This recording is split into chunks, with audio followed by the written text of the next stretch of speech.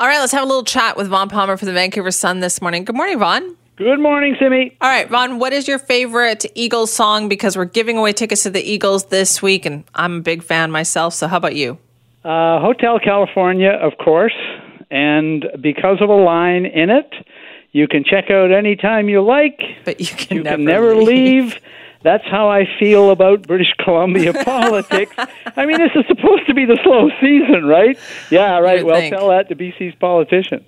No kidding. It has been very busy out there. My other favorite line from the Hotel California song is the pink champagne on ice. And I'm thinking, what kind of hotel is this? Mirrors on the ceiling, pink champagne on ice.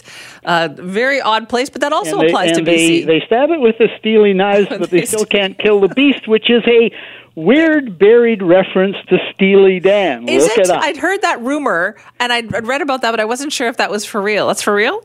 Apparently so. Steely Dan took a shot at the Eagles, so the Eagles took a shot back at Steely Dan. But here we are, disappearing down the rabbit hole of 1970s pop music, and as you know, I can go pretty much as far as you want to. Oh, I know, but we have to talk about the other stuff too, the politics, because this is an interesting day. We've got the healthcare meetings, the premier's meetings, I should say, kicking off in Victoria this week, hosted by Premier Horgan, and healthcare is big on the agenda. Yeah, and John Horgan is on his final turn. It's a rotating chair that he's in, and he's been there since the Premier of Manitoba retired prematurely early, so he's been there for a while. Number one priority for Horgan is getting more money out of Ottawa for healthcare, basic healthcare programs. He's been on this file for quite a while. Interesting to follow him last week. He was out on social media, Simi, and he was saying it's time for Ottawa to live up to the Prime Minister's repeated promises, which for John Horgan is as close to being critical of Justin Trudeau as you get.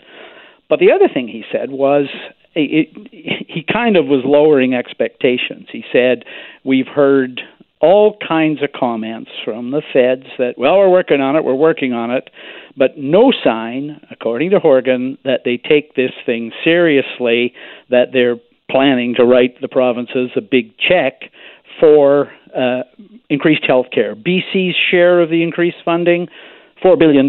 So it's not a small ask here by any means. The ask for the whole country is $28 billion.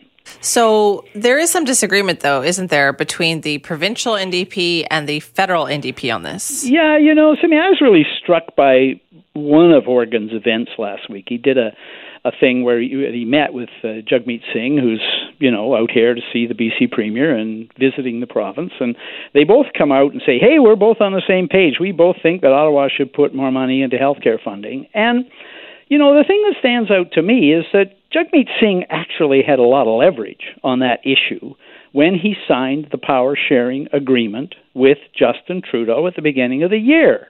And you look at what Singh agreed to. Number one priority on healthcare, National Dentacare Program.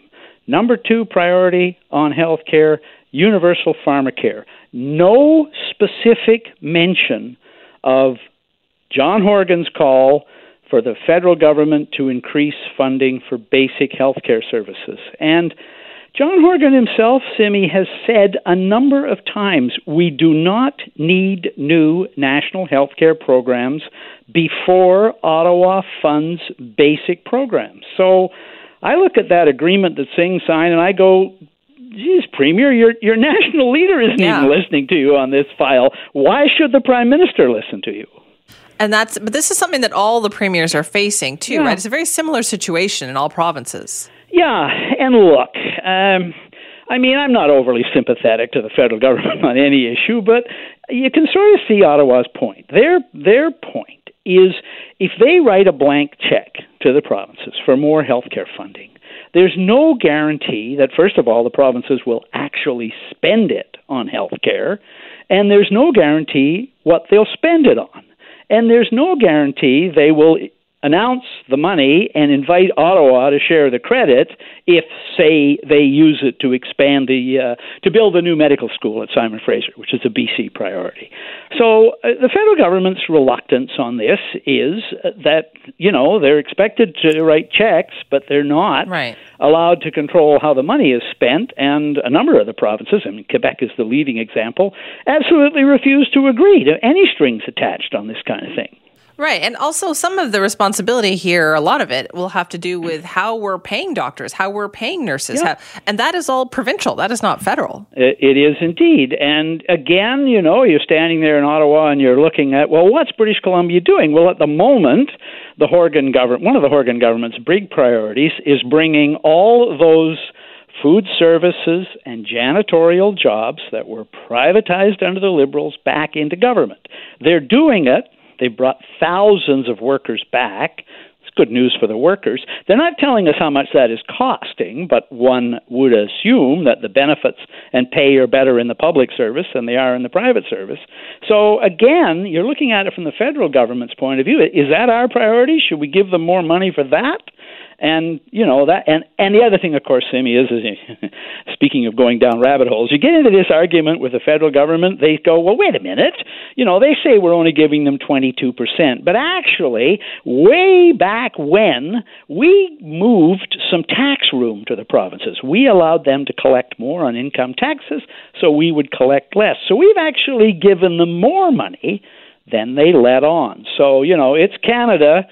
It's our specialty, arguing over jurisdiction between the federal and provincial government. Oh, boy, it really is. Let's talk about somebody that we haven't heard a lot from recently, and that is Health Minister Adrian Dix. Yeah, so we did a pandemic update on Friday. It struck me as maybe a bit rushed, prompted by a couple of events. The first is the latest COVID variant. So for those keeping track, the BC government now acknowledges that the third wave of Omicron is on us, which is wave number 7 for all COVID variants, and it's the most infectious yet. So, yeah, people are going, I wouldn't mind getting my second booster shot if you're not eligible because the cutoff is age 70, which is good news for me because I am 70.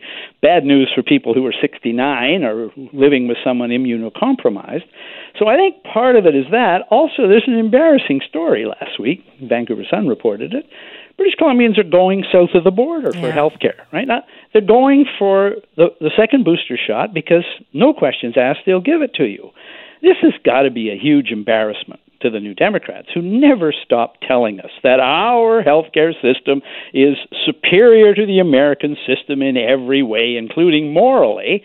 And yet here we are, British Columbians fed up with waiting for the second booster here, going south to get it, and coming back and reporting, hey, no questions asked. It's great. You just go to Bellingham or Linden or wherever, and they give you the second dose, and you come home and you're boosted.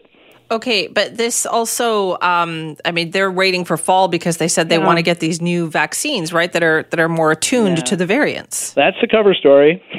Oh, okay. I'm the pandemic pessimist. Yes, that's true. I look at this. First of all, this latest variant, we were not told to prepare for a more infectious variant spreading this summer. We were told to expect a relatively mild summer. And second of all, this vaccine that's coming in the fall is not approved and is not tested on humans yet. It may well be wonderful. We've had great results from the vaccines that have made it through the screening process. But I can understand how somebody who's, 69 years old or less, who may be immunocompromised, living with someone immunocompromised. And so what they said Friday, Simi, was, well, if you insist, right, you can get the second dose. You have to register and you have to make the case. But, yeah, we'll give it to you, but we don't recommend it. Well, I don't know. Our system and our advisors try hard. I give them credit for often getting it right. They don't always get it right. And on this one, I can understand why people are skeptical, and I think it would be better, actually, for the government and the rest of us, if somebody who really wants that second dose, a second booster, can get it here and not have to go across the border to the United States, although, again, people are doing that, and I don't blame them. I don't blame them either. It just doesn't seem right that you have to fight like that to get that if you want to look after your health. Yvonne, thank you. Bye-bye, Simi.